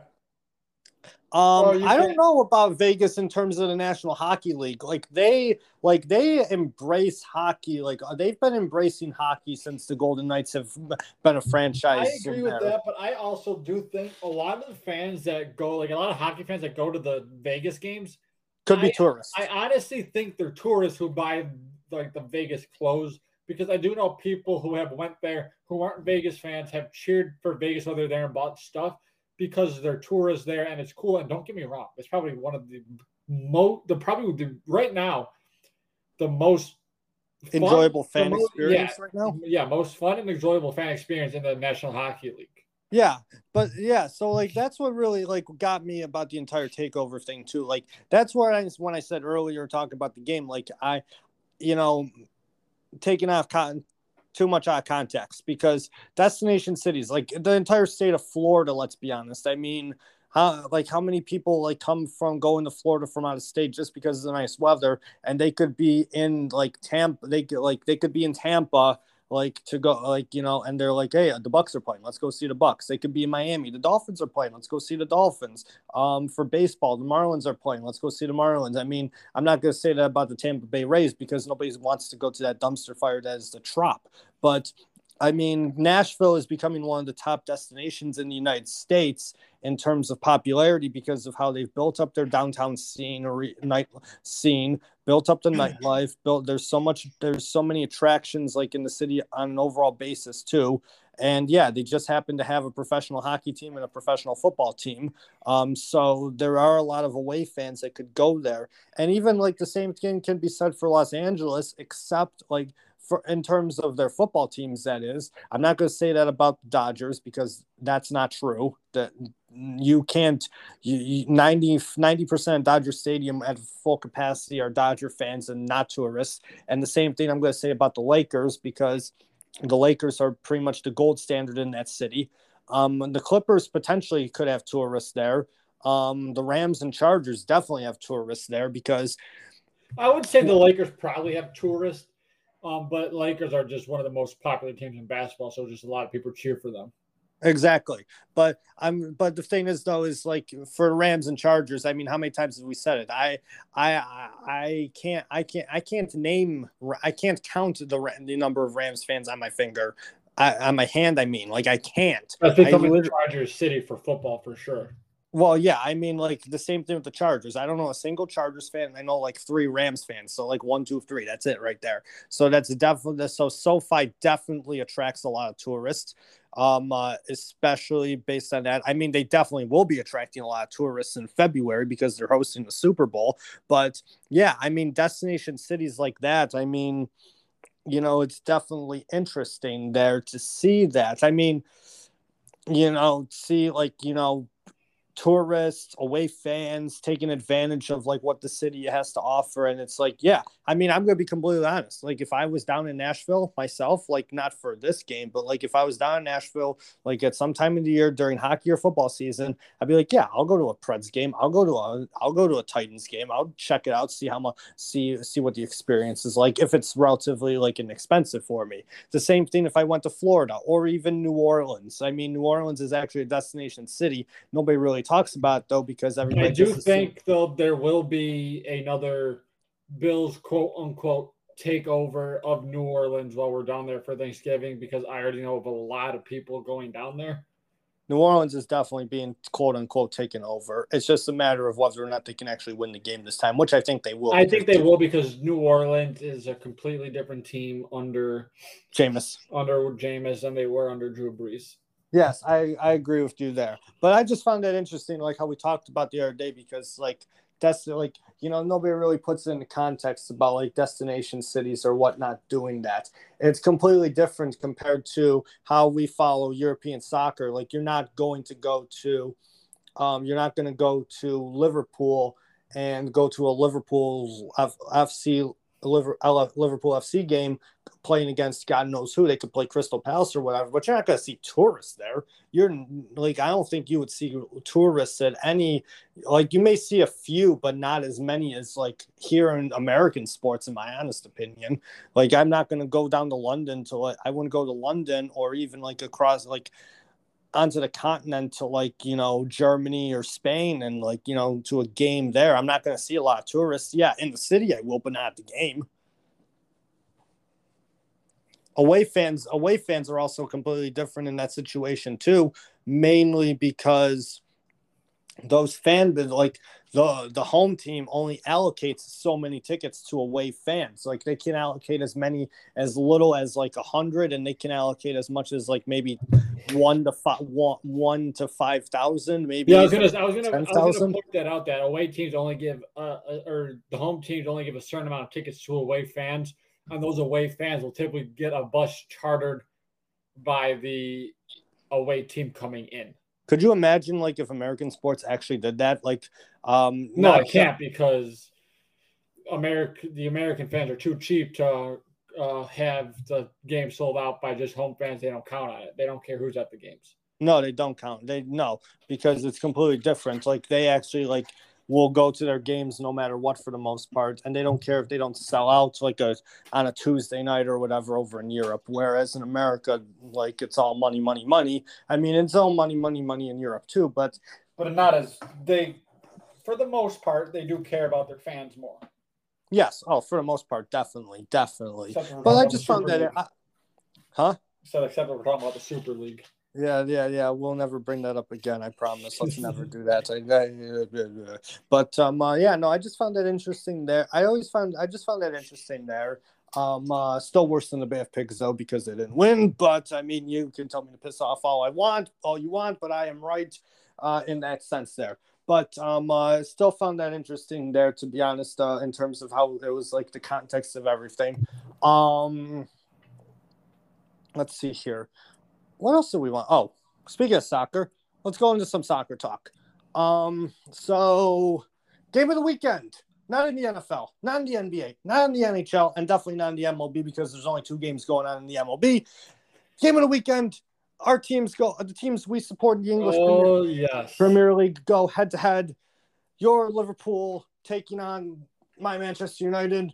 And honestly, 2 teams in very different directions right now. Liverpool, under the guidance of Jurgen Klopp and the fantastic play of Mo Salah, the Egyptian king. Best player in the world right now? I was just going to say that. He has scored in 9 straight games in all competitions. And he is just on a tear right now. Manchester United, after they signed Cristiano Ronaldo, seem to have been in a slump. And they are heading in different directions as of right now. It doesn't look it on the table, but in terms of style of play, it does. Liverpool thrashed Watford 5-0 in their last league game. They beat Atletico Madrid in their Champions League group stage game today by a score of 3-2. Man United yet to play Atalanta. They will be doing that tomorrow, so we'll see how that goes.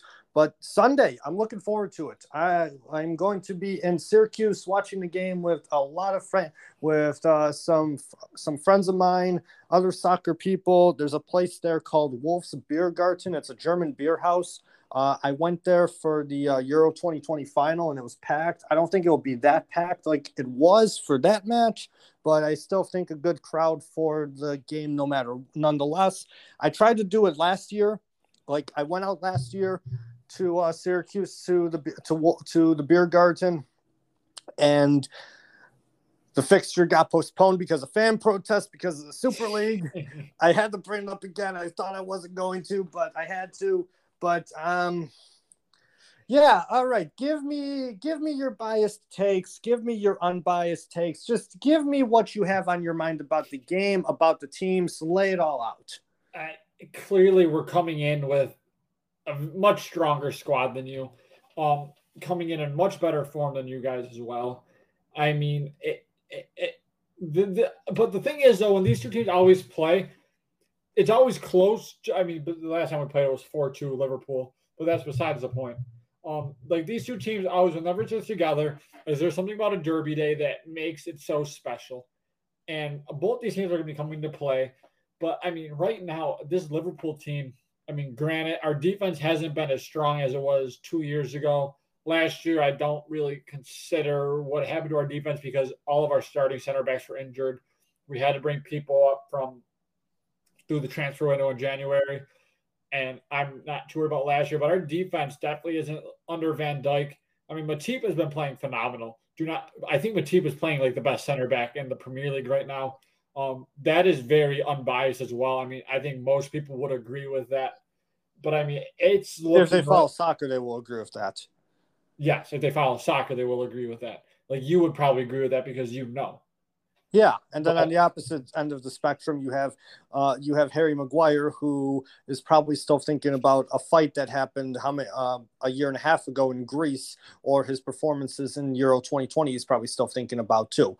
But beside the point, there, yeah, we have our defenses are on the opposite end of the spectrum. There, yeah, and Liverpool. it's looking impossible to stop our front three right now. It's I mean, impossible to stop one of them. I would say, Mo Salah is looking like but Bobby Firmino he's did have looking a hat trick last he weekend. did have a hat trick, and that is why he started tonight.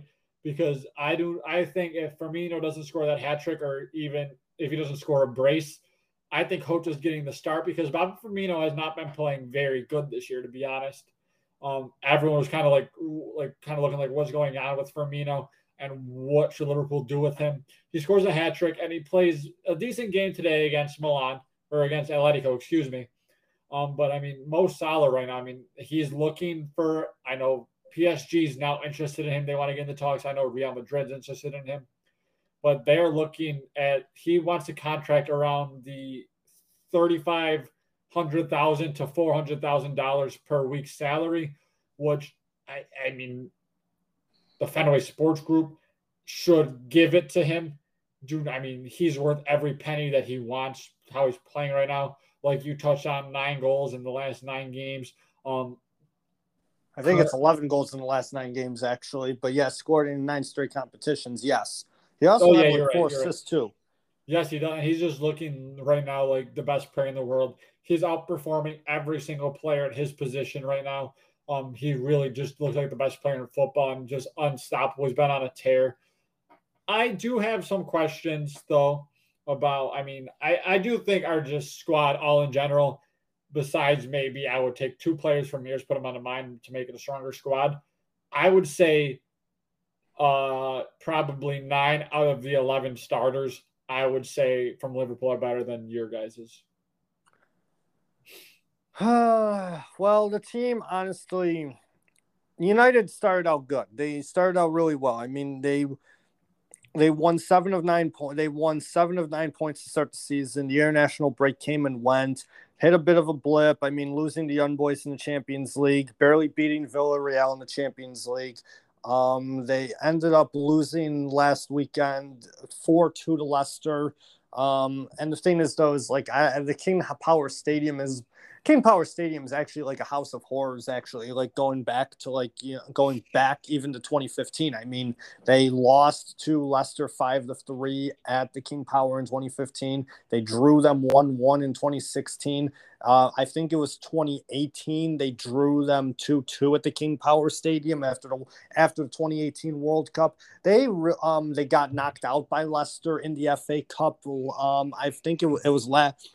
Was it the last season or yeah, it was last season. They were at the King Power. They got knocked out by Leicester at the King Power Stadium. So that it could just be a house of horrors there for the most part. But yeah, no, there are some issues in terms of what's happening in Man United. I mean, like I said, they started out really well. The transfers I thought were good. I mean, bringing in Sancho, bringing in Varane, and then obviously the coup and return that I never thought would have happened. Bringing in Cristiano Ronaldo. Do you regret having that happen now? Not. I think he just absolutely killed the chemistry between this team, and is why Sancho isn't getting minutes that he should be. Sancho hasn't been getting minutes because he should be because of Mason Greenwood too, because him and Greenwood relatively play the same position. And now that Marcus Rashford is also back, Marcus Rashford's going to go right into the starting 11 too. So why sign him? I think they signed him because they are intent on selling Martial. But the thing is, though, is they don't want to sell Martial, and that's more on the owners because the idiot ownership likes Anthony Martial, even though he's very inconsistent for the most part. Another thing that does hurt, so I think the ideal plan for the future is to have Rashford on the left, Greenwood up top, and then Sancho on the right. But the only thing is, though, is going into transfer rumors and everything, you still have going into transfer rumors. They've been linked to Erling Haaland of Borussia Dortmund for the past couple summers now, and I don't know if they're going to sign him because obviously I don't report for the team, and I'm not like Fabrizio Romano or like any other journalist like overseas. And currently, right now, like you said, we have Cristiano Ronaldo. We still have Edinson Cavani too, who has rarely featured this season.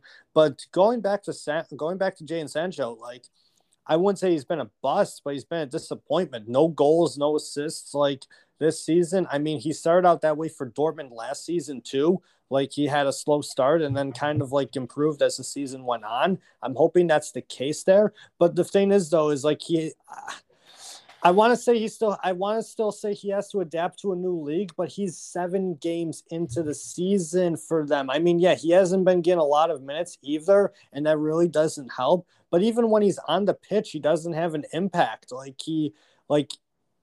He's trying to do too much with so little, and it's just frustrating to watch there. Another thing that annoys me is that, who's actually been kind of invisible, except for maybe like one or two assists like as of late, and nobody's really talking about Bruno. Yeah, exactly. Bruno's been invisible for a little bit as of late. Both Bruno and Pogba have been kind of invisible. I mean, Pogba came out like a ball of fire, had like 6 assists to start the season, but he really hasn't done much. Bruno started. I think it's because Ronaldo's hurting him. I'm going to agree. I'm thinking that could be the case there too, because the thing is it annoys me is like, yeah, we bought Ronaldo in, but the thing is though, is did we really need Cristiano Ronaldo? I had I always thought this. I think without Ronaldo, you guys are a top 3 team. I really think that like Ronaldo could be hurting them in a way, mainly because like of the team chemistry. Like looking at how when Ronaldo was on Juventus, did Juventus really need Cristiano Ronaldo because based on the talent that they had with the chemistry that team had? No, they didn't. They just but he was available and they bought him. They had him for 2 seasons. They had him for 18, 19, 19, 20, 20, 20. Yeah, they had him for 3 seasons and it like was, I wouldn't say a complete bust, but I mean, it wasn't as great of a success as they thought it would be, because I believe that the chemistry wasn't there between him and the rest of the squad, and having their manager change like twice didn't help either. But going off of what's happening now with United, like this isn't Cristiano Ronaldo of 2007, 08, 2008, 2009. Like this is Cristiano Ronaldo in 2021. He's 36 years old. Yeah, okay. He still has the eye for goal. He's still in the physique shape that he's in. And he can get the job done for the most part, but don't rely on him all that much, too much like how Juventus did. That's exactly the problem there. They have so much talent in terms of forward depth and midfield depth. Like they have Marcus Rashford, who's healthy again. They have Jadon Sancho. They have Edinson Cavani. They have Mason Greenwood. They have Bruno Fernandes. They have Paul Pogba. They have Donny van de Beek, who's rotting away on the bench and probably should not have came to Man United. I still think that was a panic buy. The defense was looking really good until Raphael Varane got injured playing for France. Maguire looked like a lost sheep out there against Leicester. And I really believe that's because I really believe it's because of his partnership with Lindelof. With his partnership with Victor Lindelof is terrible in my honest opinion. Like they look like lost sheep out there together. Luke Shaw has been doing the best he can on the left, and Wan-Bissaka has been hit or miss on the right. It really doesn't help that that defensive squad rotation really doesn't happen unless a player gets injured. Like to start the season, the back four was the same back four. It was Wan-Bissaka at right back, Luke Shaw at left back, and then the center back partnership was Harry Maguire and Raphael Varane. But now because Maguire got injured, and I still think he's not completely healthy, and Raphael Varane's going to be out for a couple of weeks still too. I really believe that can you rely on Victor Lindelof and Eric Bailly, and I can't believe I'm saying this one, but if Phil Jones makes an appearance, Like, can you rely on them to partner with Harry Maguire? Can you trust Harry Maguire in a partnership with them? Like, with the addition of Varane, like, that defense, like, actually was solidified there for the most part. So there are various questions and concerns with the squad, but then, like, there's also questions arising again about the manager.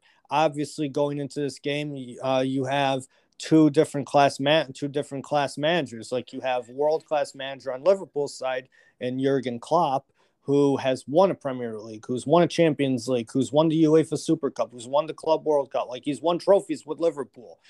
And then you have Ole Gunnar Solskjaer, who has had a better squad, probably the best Man United squad talent-wise since from 2007 to like 2011 under Alex Ferguson. Even though players came and went there, that squad, those squads were still talented. Like, Solskjaer has yet to win a final. He made one final, lost on pens in the Europa League last season, but various failures in semifinals and quarterfinals of competitions. Yeah, they finished second in the league last season, but the thing is, though, is like it wasn't like a great second in the league. They still got like the league got ran over. But yeah, I before I go into my take on Solskjaer, I know you want to talk about him, so I'll have your thoughts first and see like where they differ from mine, if they differ at all. So I think me and you might, because we talked about this the other day, I think me and you kind of agree, is he will be there for maybe a month or two more. I don't know if he finishes out the season or not. I guess it really depends. I really do think it depends on how they do in the Champions League, the qualifying. If you guys qualify, I think he gets a little more leniency and lasts a little longer. If he qualifies, they keep him around to the knockout stages, in my opinion. If he loses in round one of the knockout stages, maybe he's gone then. But if he qualifies, at least pass through one of the knockout stages, I think he lasts the season. But if he has a shitty showing in the qualifiers and ends up taking you guys like in second and like just really, really bad qualifying, maybe December. Like I think you said this to me like around Christmas time, he's probably gone. I mean, what are you guys right now? You guys are sixth in the Premier League right now. Yeah, I mean, it also doesn't really help that Brighton is like fourth right now, to much of everybody's surprise. But yeah, we're sixth right now. We're behind Tottenham, who like hit a skid of their own, and now they're above us in the standings. I mean, the top like 8 in the Premier League like looks very like weird right now.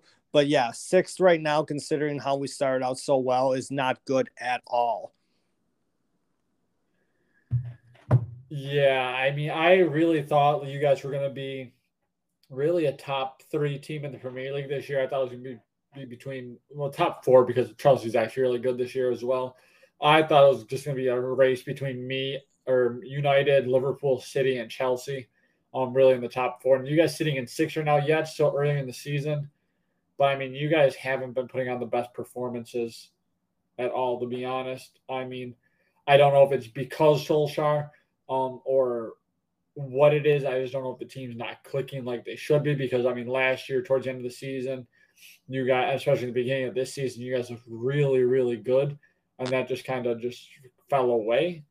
So I don't know what's going on with you guys. Yeah, no, I mean, it's very hard to tell there. I think we touched base on this earlier in the week or later last week or something like that. You know what? Fuck it. Let's fucking go. We're watching the Sabres game as we record the podcast. They are up 4-2 right now over the Relax. I'm only up 3-2 right now on the stream. I'm behind you. I'm only up 3-2. Come on. You know what? We're recording this as we speak, and guess what? Yeah. Let's fucking go. The Sabres are good. The Sabres are good. The Sabres are good. They're a wagon. This is a Buffalo Sabres Stand podcast. Yes, Manchester United need to figure their shit out. Otherwise, Ole Gunnar Solskjaer is going to get fired by Christmas if they don't qualify for the knockouts of the Champions League, because I believe it'll be based on that. And yes, I do want to say, like we were talking about before, earlier in the week how he is like Frank Lampard when Frank Lampard was in charge of Chelsea. Great squad. He had no tactics. That's why they fired him and they hired Tuchel. Man United are in the same shape right now. I believe that if Ole does not get them to where they need to be, they will fire him. It's just a matter of who they replace him with. The only thing is, though, is I don't know who to replace him with. A lot of people say Zinedine Zidane. I don't want that ball. Like, I don't want him either. I won't want him. Bring back Mourinho. Yeah. I don't want Antonio Conte with his 3-5-2 formation because I don't want to see a third center back out there with Maguire or Varane. I really don't want to see that. Like, who else is there? Like, the only coach I'd consider maybe is Erik ten Hag of Ajax, but he's not going to leave Ajax anytime soon. No, they're playing very. No, never mind. I can't think of anyone who's currently looking for a job. No, there's nobody currently looking for a job anywhere. I mean, nobody that's like actually like a big name. No one that's of use to you guys. No one that's of use. Like the only one I can think of that could be used to us is Erik ten Hag of Ajax. And Ajax thrashed Dortmund earlier today in the Champions League 4-0. And they're playing very attractive football, even though they don't have as much talent as they did even back in 2019. Like he is doing a phenomenal job. Like, yeah, it's Ajax. You can say it's Ajax. It's the Dutch league. He's a good manager and he's getting the job done. And that's the only person I would consider actually like is replacing Ole Gunnar Solskjaer. But I do want to apologize because, like I said, I know we wanted to touch base on the Sabres, but they were 2-1 down. They tied it at 2-2, and they're up 4-2 now. And before we start the Sabres talk and hockey talk, I want your prediction for Man United versus Liverpool because I believe we touched base on everything for the game, and I know you're going to be biased and say that Liverpool. This isn't just bias. This is the truth. 4-2 Liverpool. Salah scores a hat trick. Hota comes in and a sub at the 65th minute and bags one in the 82nd. All right. That's that's not bias. That's the truth. I don't see Salah scoring a hat trick. I see him scoring one. I mean, he didn't score a goal against Man United. He's against Man United until like that famous celebration where Alisson ran the length of the pitch back in 2020 before COVID hit, and I mean, did he score against us last season? I can't even remember, honestly. He may have, he may not have. I can't remember, but I do remember that at Anfield, and it still kind of bugs me a little bit. You know what? I am going to be biased here. We're winning 3-2. Ronaldo's going to score one. Greenwood's going to score one. And the unlikely of sources, as much as I've been shitting on him, Jadon Sancho will finally announce himself to the Old Trafford faithful. It will be 3-2, and it will be a close game. The only thing is, though, is that you will be the winner of this because you'll see Ole Gunnar Solskjaer as manager for another week. This is the part, people, where this is officially my last podcast with Jeremy because he's talking out of his ass now. It was nice for you guys to hear. It was nice hearing you guys hear my voice every week. I haven't talked out my ass. Jeremy is I've heard him say some crazy shit. This might be the craziest. This might be the craziest. Oh, you clearly haven't heard yourself talk lately, okay? Hey, relax. Like my takes come from my heart. Yeah, your takes come from your ass. More shit comes out of your mouth than out of your ass, okay, sir? Gotcha. But speaking of takes coming out of my but speaking of terrible takes coming out of my ass, the Buffalo Sabres are good. They are going to be 3-0 at the end of tonight after beating the Vancouver Canucks. They're playing attractive hockey. Hold on. Thanks. Knocked on wood. Tage Thompson scored his second goal of the season. That was the fourth goal of the game. But yeah, they were 2-1 down. They're up 4-2 now as we're recording. I do apologize for the outburst. I'm pretty sure there have been other podcasts like that are sports related. They have had outbursts or something like that happening. So it is kind of funny. But yes, I ran a poll a few days ago. Whether or not after a small sample size of 2 games, if the Sabres were good. It was pretty split down the middle, actually, between either them being good and on the warpath or the fact that the Habs are frauds and the Coyotes were just shit. I mean, yeah, we ran a train on the Habs, who literally are not as good. Like, they're not as good as as people think them out to be. I mean, they definitely did not fill the holes that needed to be filled in the offseason. And the Coyotes, we took Arizona to a shootout on Saturday. But the thing is, though, is like they just couldn't finish their chances. Like if the Sabres were actually able to finish their chances against Arizona on Saturday, like they probably would have won like 5 or 6 to 1, honestly, and not have needed overtime in a shootout. And now they're playing Vancouver. And now they're playing Vancouver, and they're still playing attractive hockey. They're still playing fun and entertaining hockey. Yeah, I'm drinking the Kool-Aid right now. Are you like, I don't know, Jake, are you actually drinking the Kool-Aid, or are you just fucking with me the entire time? I am. The Buffalo Sabres are an absolute wagon. Donnie Meatballs has us playing exciting fucking hockey. The young kids are buzzing. I mean, Tage Thompson is scoring goals. Would you ever think you're saying that word? No, Jeff Skinner just scored a goal. Would you ever think we were saying that again? No, guess what? The Buffalo Sabres might be a force to be reckoned with, to be completely honest. This team it looks like a complete 180 from last year. This team looks mostly, for the most part, most of the same guys within the depth spots, and we look good. We're playing competent hockey, and it's amazing to see.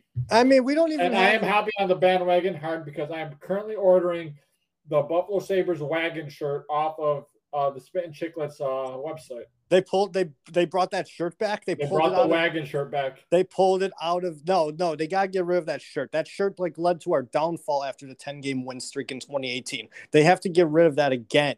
Oh, Dahlin's got 5 assists and Dahlin's got 5 assists and 5 assists on the season, I believe, or in 3 games. So Dahlin's off to a tear as well. Take that, Ralph Kruger, you piece of dog shit, hindering Dahlin's development like that, you asshole.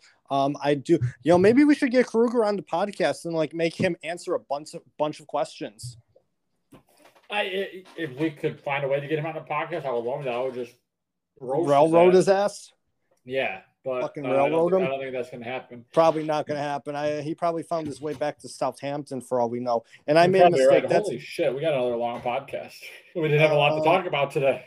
We did have a lot to talk about, honestly. I mean, it's the NFL talk, but yeah, no. Shelve that fucking shirt from Barstool. That shirt led to the downfall of the 2018 Buffalo Sabres right there, after the 10-game win streak. But no, Donnie Meatballs has them playing in the right direction. I'm excited. I mean, I told you before we started recording, I do want to go to a game. The only thing is though, is hey, I found Waldo. You see that? No, I didn't see that. So behind the Vancouver net, behind Demko, there's literally a guy dressed up as Waldo. I'll have to look next time it goes down there. That's pretty funny. But yeah, no, we don't have a true superstar on the team either, honestly. I mean, what? I mean, can we actually say that we don't have a true superstar? It's just a bunch of young talent mixed with some veterans, and they're just gelling together with chemistry. I mean, I made a mistake there. That was about Dahlin's stats and 5 goals in 3 games. That was his career assists against Vancouver, I believe. No, Dahlin's got 91 assists and 20 something goals in 200 career games. In 200 career games, yeah. But there was a little stat about him against Vancouver. I made a mistake. I didn't see that.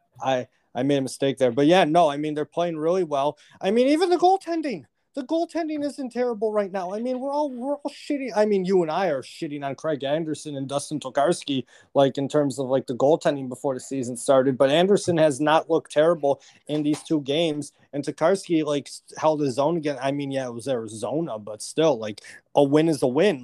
They are the sample size is small, but I'm here for the wagon. I'm here for it. And the thing is, though, is when it's gonna be like football. It's for me.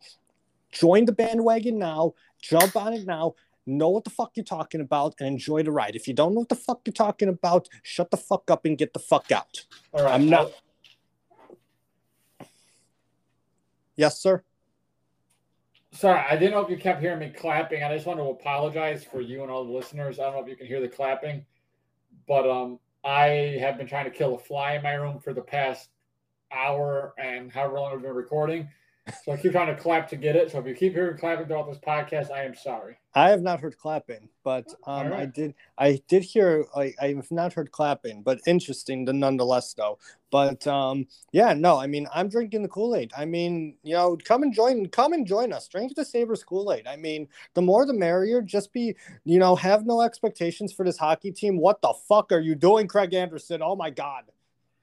Well, like I said, I am behind you, but I am not even just sipping the Kool-Aid. I am taking the whole bottle of vodka down as well with it. I am 100% in on this team. Oh my God, yes, I love it. I love it. I love it. I really do love it. I mean, hey, you know, I mean, there's 10 minutes left in the game. Like, who knows what will happen? But like, I think that the Sabres will hold on to win this game. They'll go to 3-0. You know, the Kool-Aid is drinking. They do have the Bruins on Friday though, so that'll be definitely interesting there. I mean, they're actually going to be facing a legitimate cup contender. So we'll see how that goes there. But I do believe that, like, you know, this is definitely not how we expected the season to start. But I'm having fun with it. I mean, it's just a known fact right now that the Sabres are the best team in Buffalo right now, and they have a better record than the Bills. Spot my lies. Well, technically, the Bills have more wins. Technically, they do, but the Sabres have less losses. Bills have 2. Sabres have none as of right now. They could lose to Boston. They could lose to this game, but as we're recording, they have less losses. Yes, that is very true. Sabres are the best team in Buffalo. Just facts. Spend facts on the podcast. But yes, no, I'm enjoying this all the way right now. I may need to actually like take a look at like game tickets like on SeatGeek and StubHub before the winter comes, just, you know, to go to like one game. But no, I mean, I apologize for my outburst there. I knew we were going to talk about it eventually because it was in the back of my mind. I'm like, wait, when are we going to talk about the Sabres? When are we going to talk about the Sabres? When are we going to do this? But it's all good. We got the talk in. They're playing really well. Jeff Skinner scored a goal. Rasmus Dahlin looking like a ball fire. Kyle Okposo looking like 2013 Kyle Okposo, like before he came to the Sabres. Like he's looking like the all-star that was on the island, like the all-star. Yeah, I was about to say, we got to give him the C right now. Put the C on his jersey. Put the C on his jersey. He's carrying the team on his back. Everybody, Kyle Okposo for MVP. Okay, maybe that's a little bit too far there, but that's the Kool-Aid. That's the Kool-Aid I'm drinking. That's the hard Kool-Aid. You're drinking the Kool-Aid, like, you know, like a Long Island's iced tea. You're drinking the Long Island's Kool-Aid. Yeah, I'm drinking the Long Island Kool-Aid. I went to Barelli's. What can I say? Sabres equal a wagon. Sabres are a wagon. Sabres are a wagon. Nobody circles the wagon like the Buffalo. Well, it doesn't sound right. You know, saying the circles the wagons like the Buffalo Sabres is not the same as saying circles the wagons like the Buffalo Bills. But you know what? Burrs by a million. I mean, Burrs by a billion. BERSBYABILLION. Burrs by a billion. It's fucking happening. Going to the playoffs. Drink the Kool-Aid. Drink it in. Do you have any other final thoughts before we conclude the? No, I think I really touched on everything today. I thought this was going to be a short episode, and like we said last night, me and you just love to talk, so it works out perfectly. But no, the Sabres are a wagon. We're going to the playoffs. Buffalo Bills, hot take, will win the number 1 seed in the AFC. The Dallas Cowboys are going to the Super Bowl, and Liverpool will win on Sunday. Oh my God, you have the Cowboys going to the Super Bowl. That's insane there. Okay, but they're the team to beat in the NFC right now. Probably one of the best teams in football. I will agree with you there. Liverpool will not win on Sunday. United will win. I will probably be drinking at the beer garden. Nonetheless, Sabres are a wagon. Also, in terms of baseball, I believe the Dodgers tied it up against the Braves a few minutes ago in the bottom of the 8th.